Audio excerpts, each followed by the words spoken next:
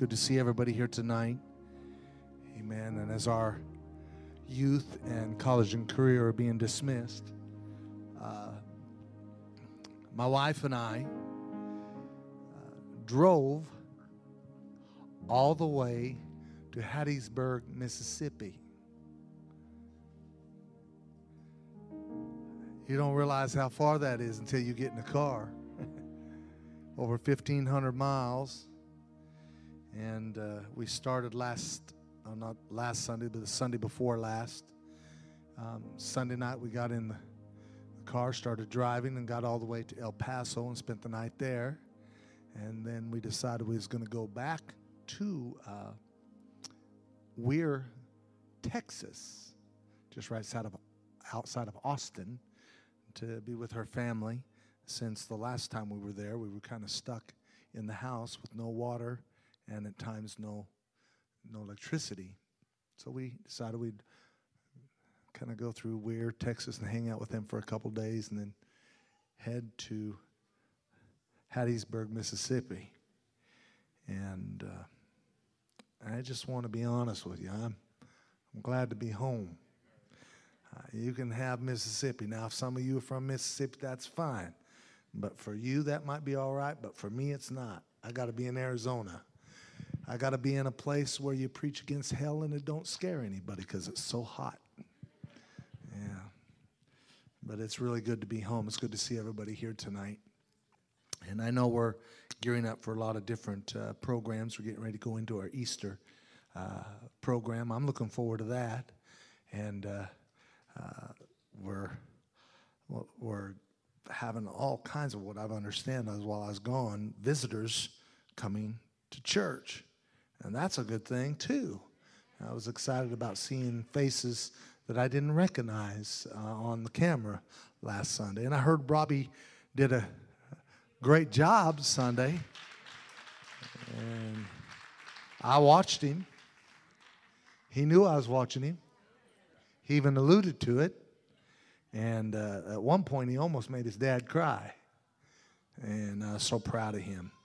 And we're gonna have Corey. He's going to speak next time. And looking forward to that. Now, these are my boys, obviously. And I'm truly, as a father, and any father would be, proud of their son, especially when you start seeing them fulfill and exercise the ministry that God has given them, and that's a joy to see. Well, I don't even know where to start. I guess I'll just get in and start ministering and preaching to you. Is that all right? I want to talk to you tonight about placing the axe at the root of the vine. I think there's some things that all of us, if we're being honest with ourselves, we have to deal with it, and there's some things that need to be cut away.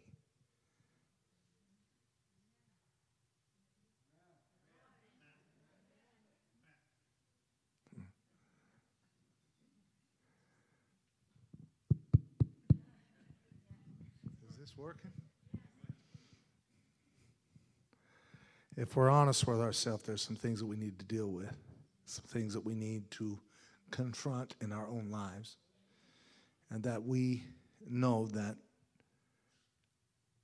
there are some wrongs that need to be made right.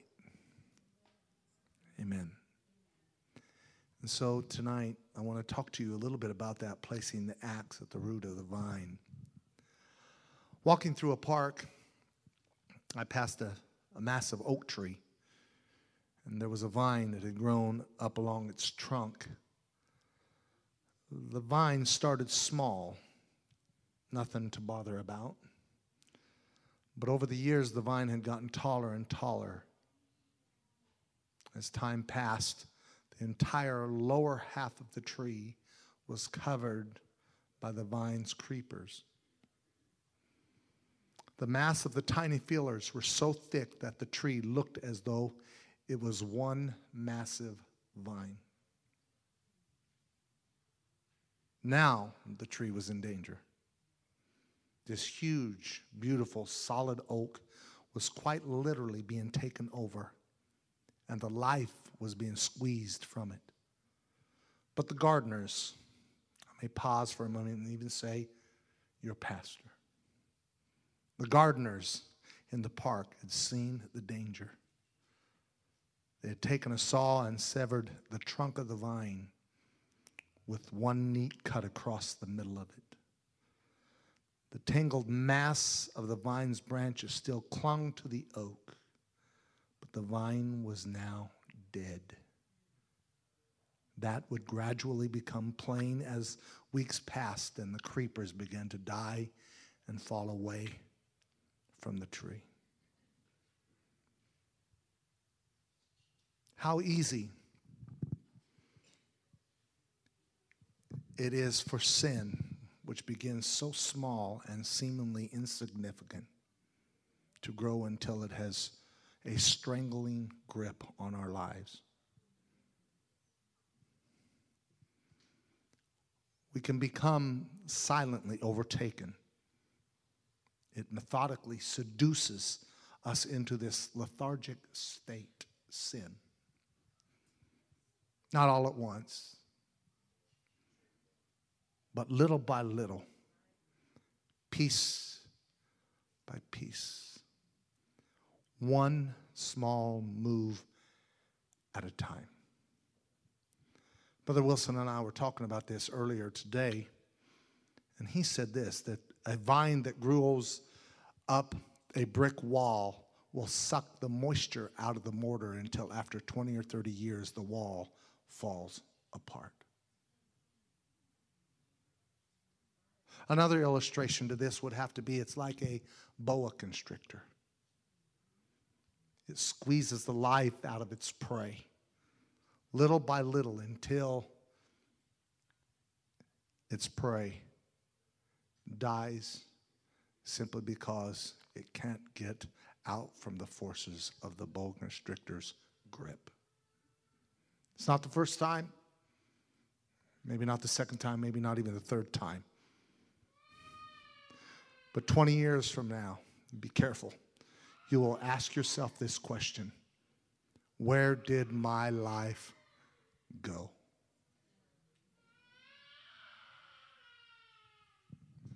Where did my life go?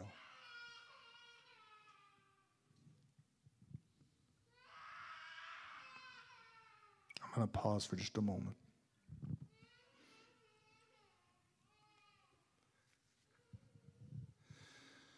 We have to understand that sin isn't just doing something one time. But sin has a way to seduce us into going a little further and a little further and a little further and a little further until we don't even recognize who we are or even where we are. It was to experience drugs just one time, but now you can't put it down because it's squeezing the life out of you. It was about social drinking, booze and alcohol.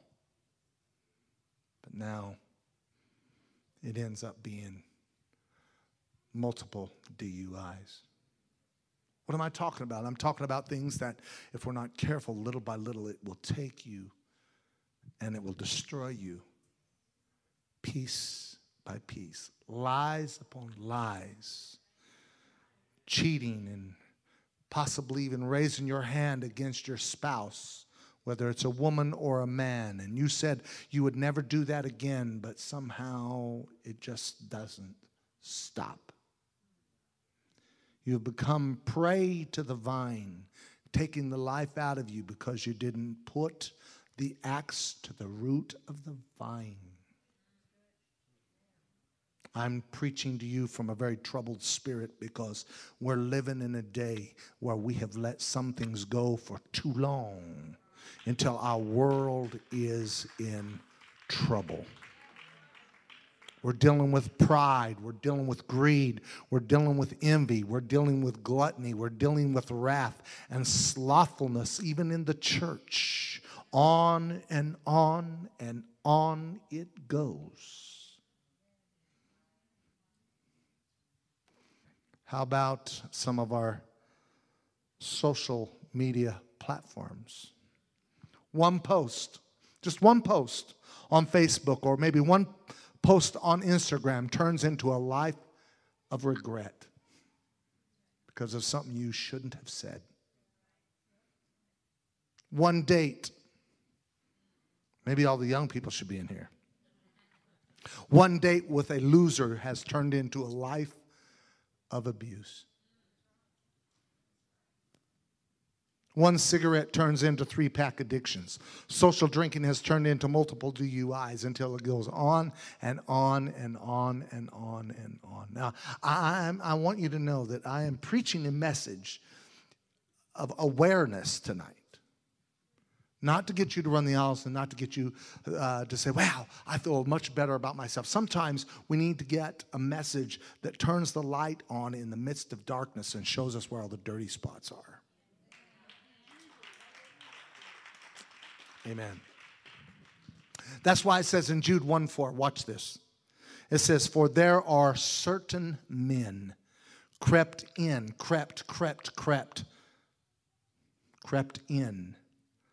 That is the personality trait of a vine.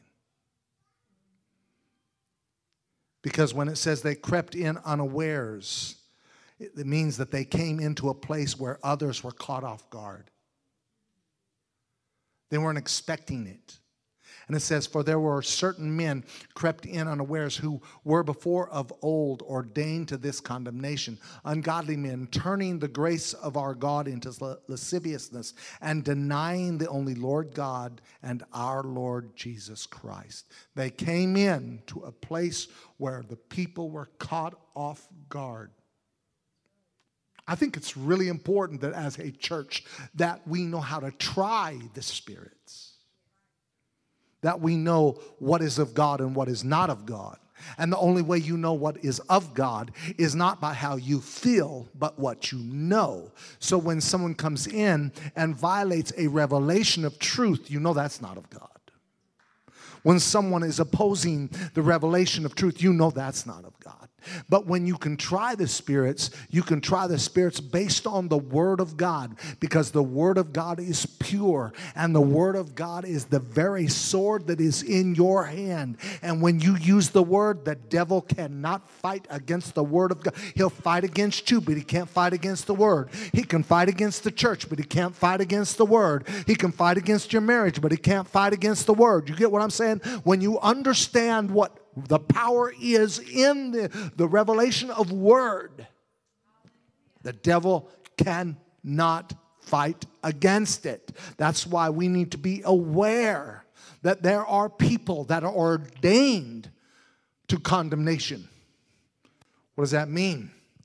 That simply means they claim to a place where others were caught off guard and they were ordained to tell a lie. That was their mission. Their mission is not to accept, but their mission is to destroy.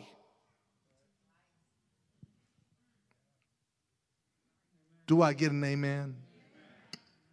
Let's go on so you understand this, because we'll come back to this scripture. In 1 Thessalonians 5:12 says this, and we beseech you, brethren, to know them which labor among you and are over you in the Lord. Not control, not manipulation, but are over you in the Lord and admonish you.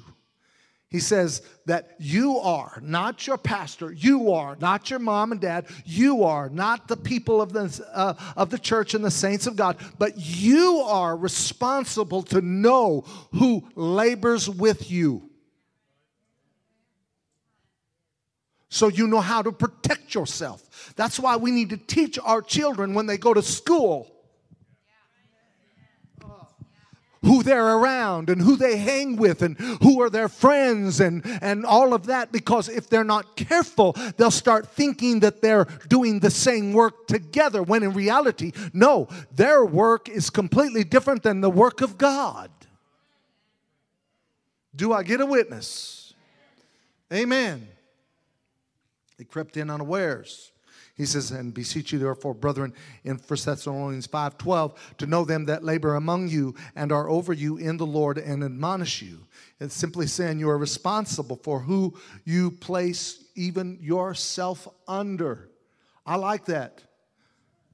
You know why it says that? You need to know your pastor's telling you the truth. Come on now.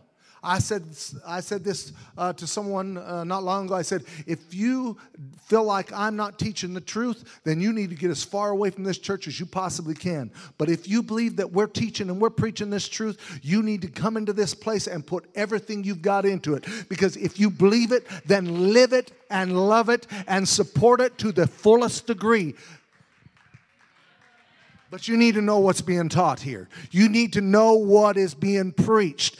Don't just listen to your pastor, walk out the door and say, well, pastor said this and pastor said that. No, you need to get your Bible out and make sure that I'm on track and that I'm teaching the Word of God according to the Bible. Not just a word that comes from me.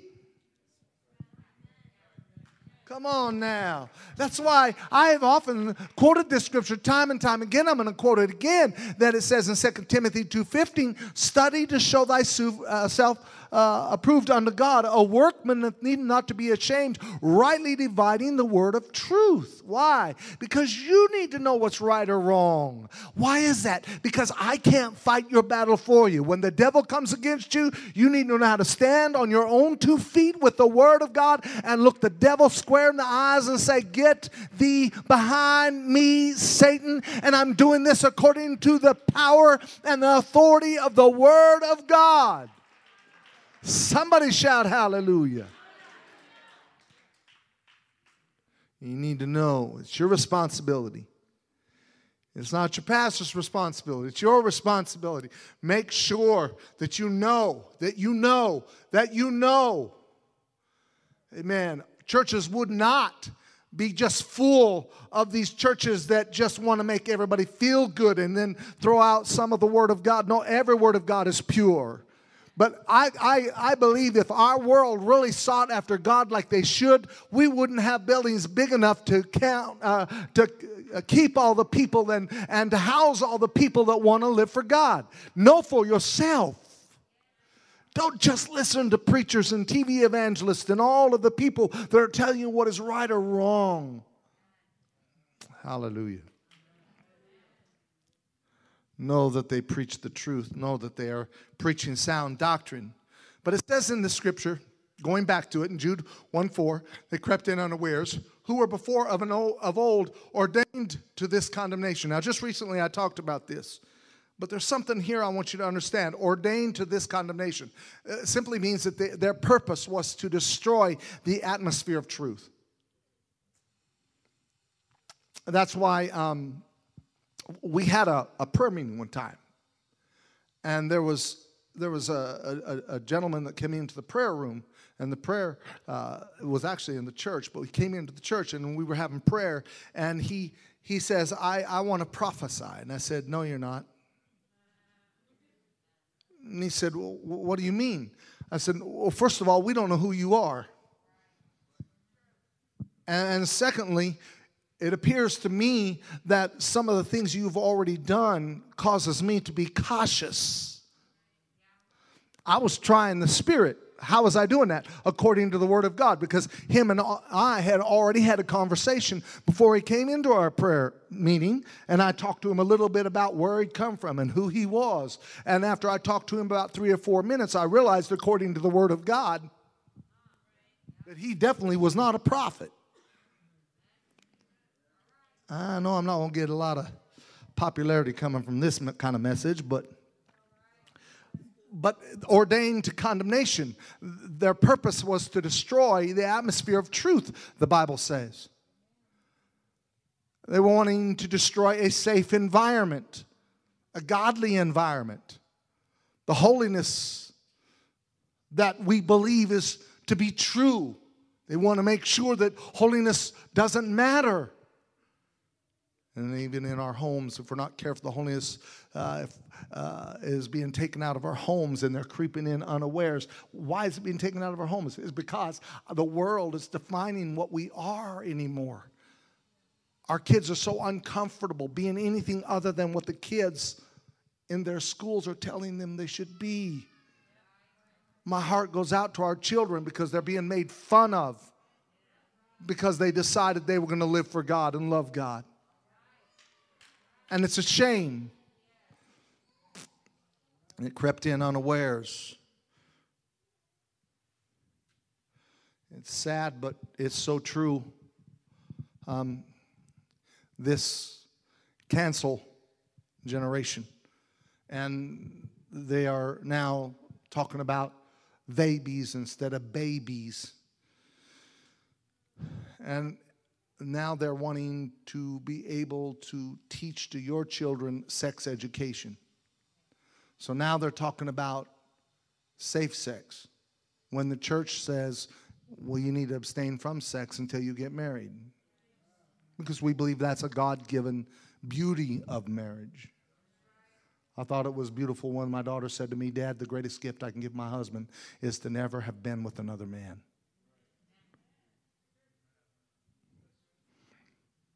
Does this mean that anybody who has lived a life of the world and comes into the church that has not been living the life of abstinence cannot be saved? No, that's not what I'm saying. Just start living a life of abstinence once you come to the Lord, because you now have a new life and you're new in Christ. And so you've got a chance to start over because you wasn't born before you got the Holy Ghost. Man.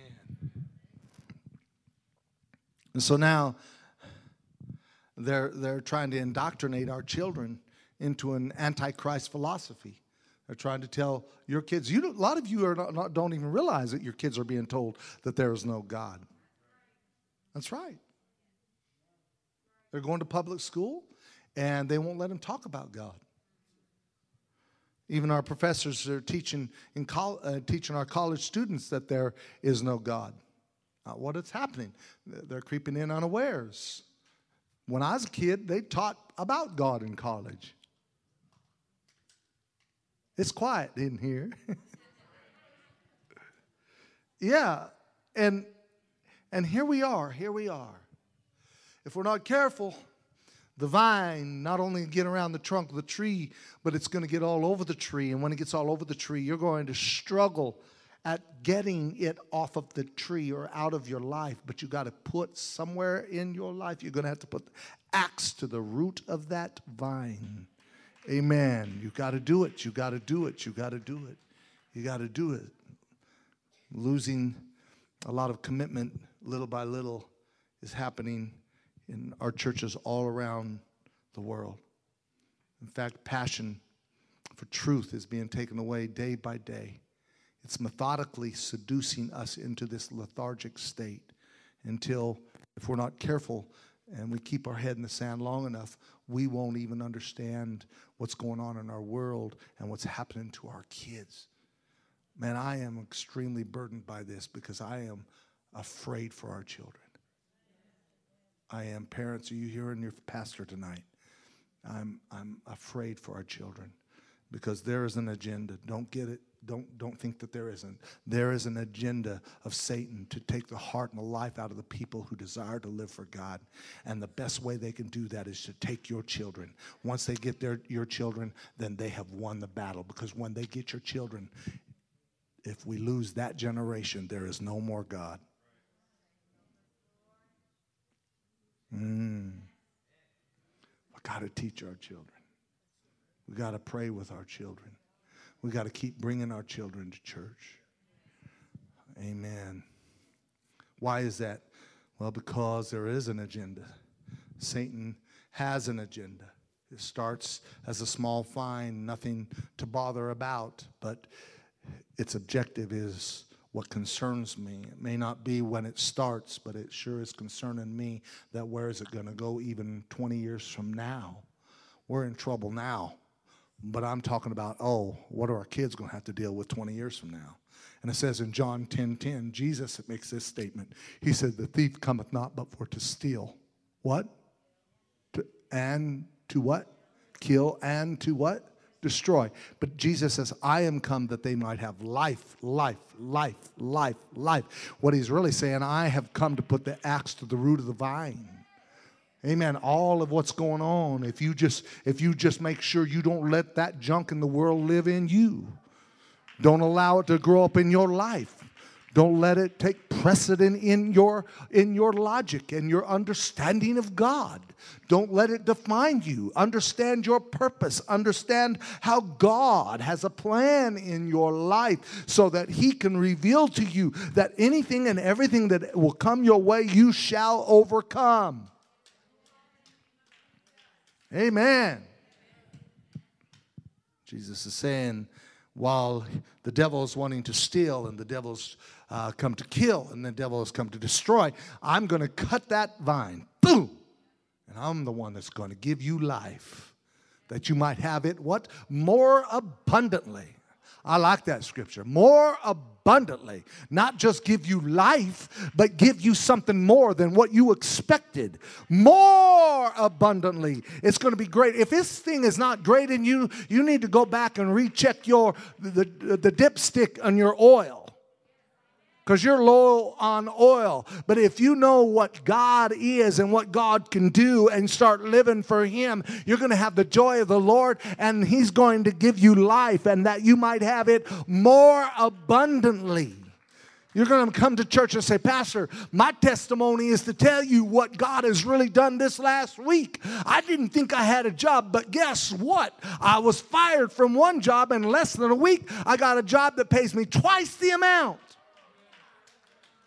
Pastor, you're not going to believe we never thought we'd qualify for that loan, but guess what? We qualified and we got ourselves a brand new house that fits in our budget, and we're not going to overextend ourselves because God has blessed us.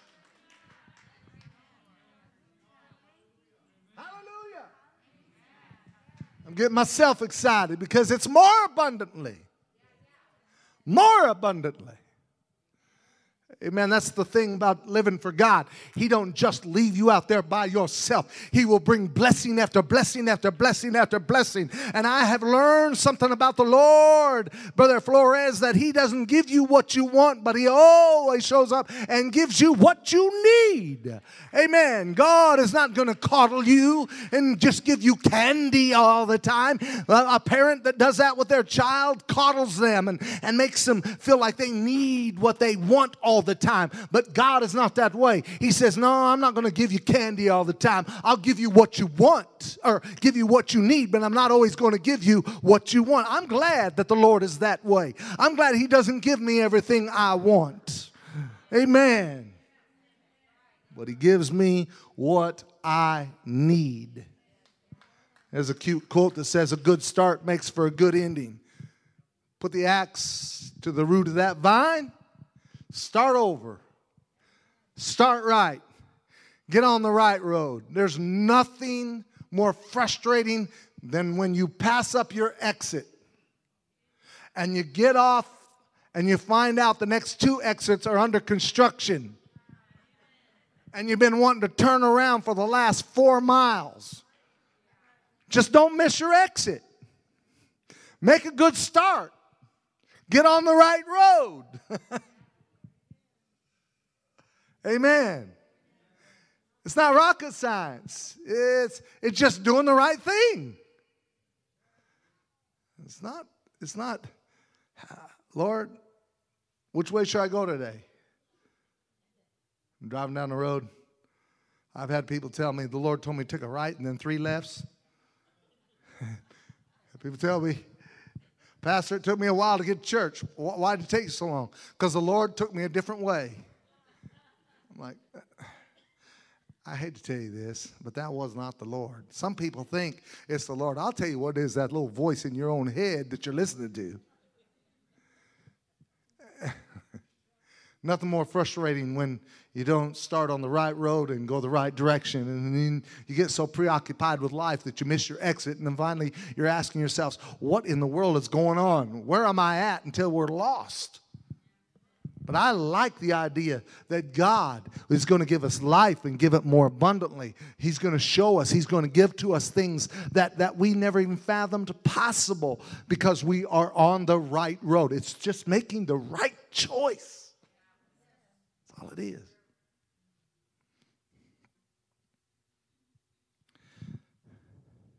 Sometimes you have to start over.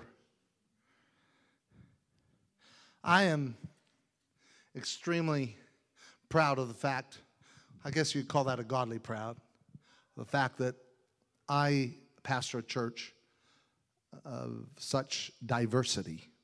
And when I say that, some of the people that come to this church have never been churched at all. They don't know anything about God, and they don't know anything about the protocol of religion. And so it's interesting to me because I had one lady up here in the front, and she said, "Man, Pastor, you kicked the blankety blank out of the devil tonight." And I'm like, "Oh, yeah, we did."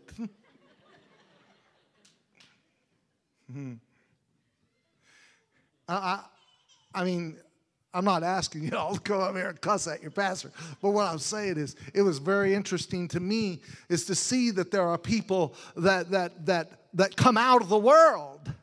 And I'm privileged to pastor people like that. But let me just say this, and we was talking about abstinence. I think that all of us need to recognize that God always gives you a new start. And when God gives you a new start, get on the right road.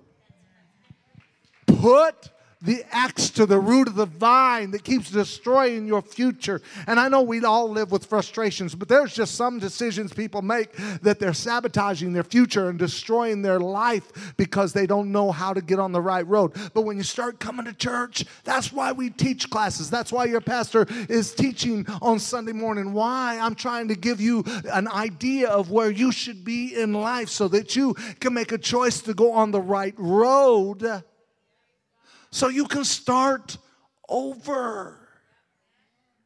Everybody look to your neighbor and say, "It's time to start over." Now, husbands, be careful how you say that. Your wife might slap you thinking, "I thought we was already started." It's time to start over.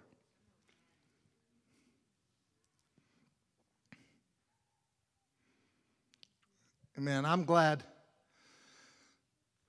that when you decide to start over, the Lord takes off the head of the serpent, the one that was choking you out, the one that was trying to take your life away.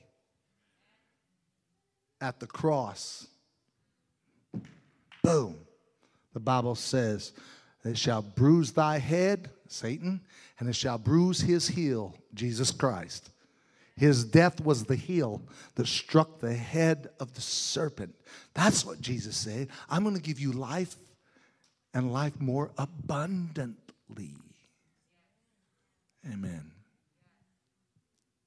In fact, in 1 Corinthians, Paul says in the 10th chapter, 13th verse, said, "There hath no temptation taken you, but such is common to man. But God is faithful." God is faithful. I've had people ask me, "Pastor, what can I do to get rid of my temptation?" Well,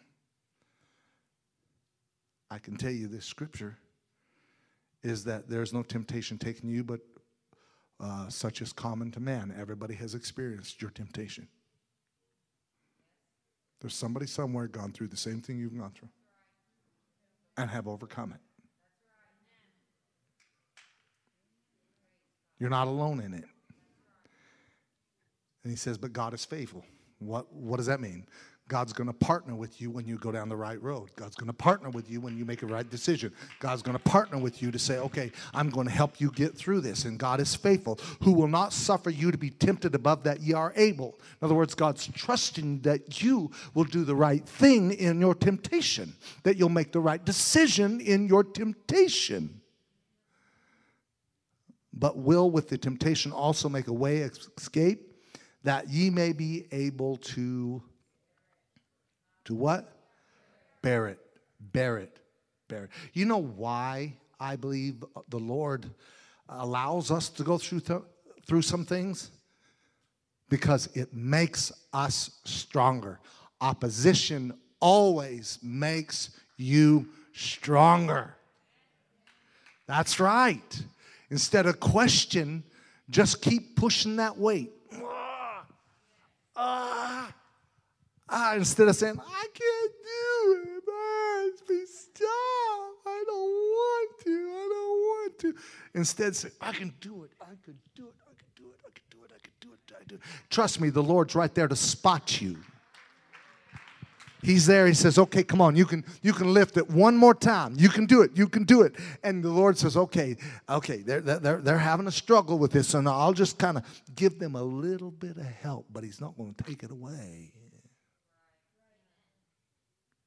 That's how God works. Why? Because He knows that if He just takes it away, you're just going to be weak. You're thinking, oh, look what I'm doing. And that's the way some people live for God. Look at me. Look what I can do. See how good I am at this? Until the Lord looking down and saying, you've never accomplished anything. You've never overcome anything. You have never become strong. And so the Lord is saying, I'm going to help you only enough where you can bear it. Come on now. He's saying, I'm going to make a way for you. You're going to get through this. You're going to get through this. You're going to get through this. I'm almost done. Hang on just a little bit, and I'm just about done. So God is going to make a way. God is going to make a way. Now, we're talking about placing the axe at the root of the vine. And there are vines left long enough become trees. They look like, literally, they look like trees. That's why it says in Matthew, the 3rd chapter, in the 7th verse, I'm just about ready to conclude, you got to know the difference between the tree and the vine. He says, but when he saw many of the Pharisees and the Sadducees come to his baptism, John the Baptist is talking, he said unto them, O generation of vipers, who hath warned you to flee from the wrath to come? Notice, he's saying to the Pharisees and the Sadducees that came to the baptism for the wrong reasons, crept in unawares. He says, you've come to these baptisms for the wrong reasons. And then he calls them vipers. Aren't you glad your pastor don't call you all vipers? Or call our guests vipers. He says, you vipers, I warn you to turn from the wrath to come. Pretty stiff message. He's getting on them before he even knew who they were. The only thing he knew about them was that they were Pharisees and Sadducees, and he knew their critical spirit already. And then in the 8th verse it says, bring forth therefore fruits meet for repentance. Now this is what he's saying to the Pharisees and Sadducees. Bring forth therefore fruits meet for repentance. He's simply saying, don't be ordained to this condemnation. Don't come to this baptism for the wrong reason, but bring your repentance rather than your critical spirit. Make yourself right, then you'll understand why we're having church the way we have church. Then the 9th verse says this, and think not to say within yourselves, we have Abraham to our father. For I say unto you that God is able of these stones to raise up children unto Abraham. Now watch this. He's saying, don't think in yourselves just because you're of Abraham and he is your father, that God is not able to raise up rocks that he calls his children. Just because you're of the blood of Abraham doesn't make you the heir of Abraham. I think this is an interesting passage because it's simply saying just because people go to church does not necessarily mean that they're children of God. There's more to living for God than just showing up and attending church. There's more to living for God than just paying your tithe and being faithful in attendance. And these were the Pharisees that knew what it was to keep the old law. So they were good at having church. But he said, just because you're of the blood of Abraham doesn't make you the heir of Abraham. You have vines choking out your life, and you're living according to an old law. And little by little, you're allowing it to choke out the very life of your future. And so he tells them, repent and put the axe to the root of your vine. Cut off the head of the snake that you're allowing to live according to the laws of the past.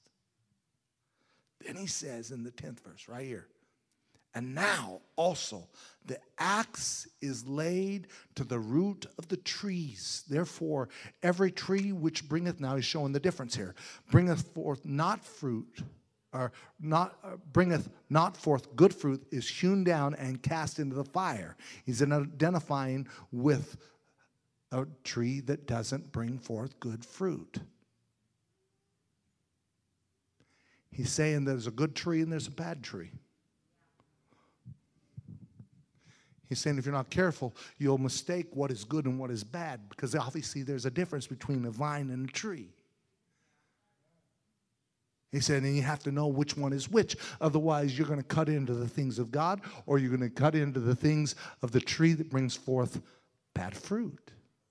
He says you have to know what you're cutting into. That's why the Bible says to study. Why? So you're not destroying the good things that God gives you according to his word, but instead you're destroying the corrupt things. It identifies by what it does or does not produce. It might look like a tree, and you can tell that some things can creep in unawares until it's hard to tell the difference between the type of fruit that it bears. In conclusion, in fact, I don't even need any music. I'm gonna pray a concluding prayer, and then we're gonna go home and think about all of this, and then we're gonna come back Sunday and we're gonna have breakout church. How about that? 2 Timothy 3:5 simply says this: having a form of godliness, but denying the power thereof. This is what he was saying to the Sadducees and the Pharisees. He said, they have a form of godliness, but deny the power thereof. From such turn away. He's saying they have a form of a tree, but they're not the true tree. That's why the Bible says, I am the tree and you are the branches, referring to Jesus. I am the tree and you are the branches. They have a form of godliness. They look like a tree, but be careful, because they creep in unawares, and they are ordained of this condemnation. Hallelujah. Everybody say, praise the Lord. Jesus is going to cut the head off. Jesus is the one that's going to lay the axe to the root of the vine. Let's all stand. Amen. Everybody say, praise the Lord. All right. Jesus, we love you. Amen. Dismissed.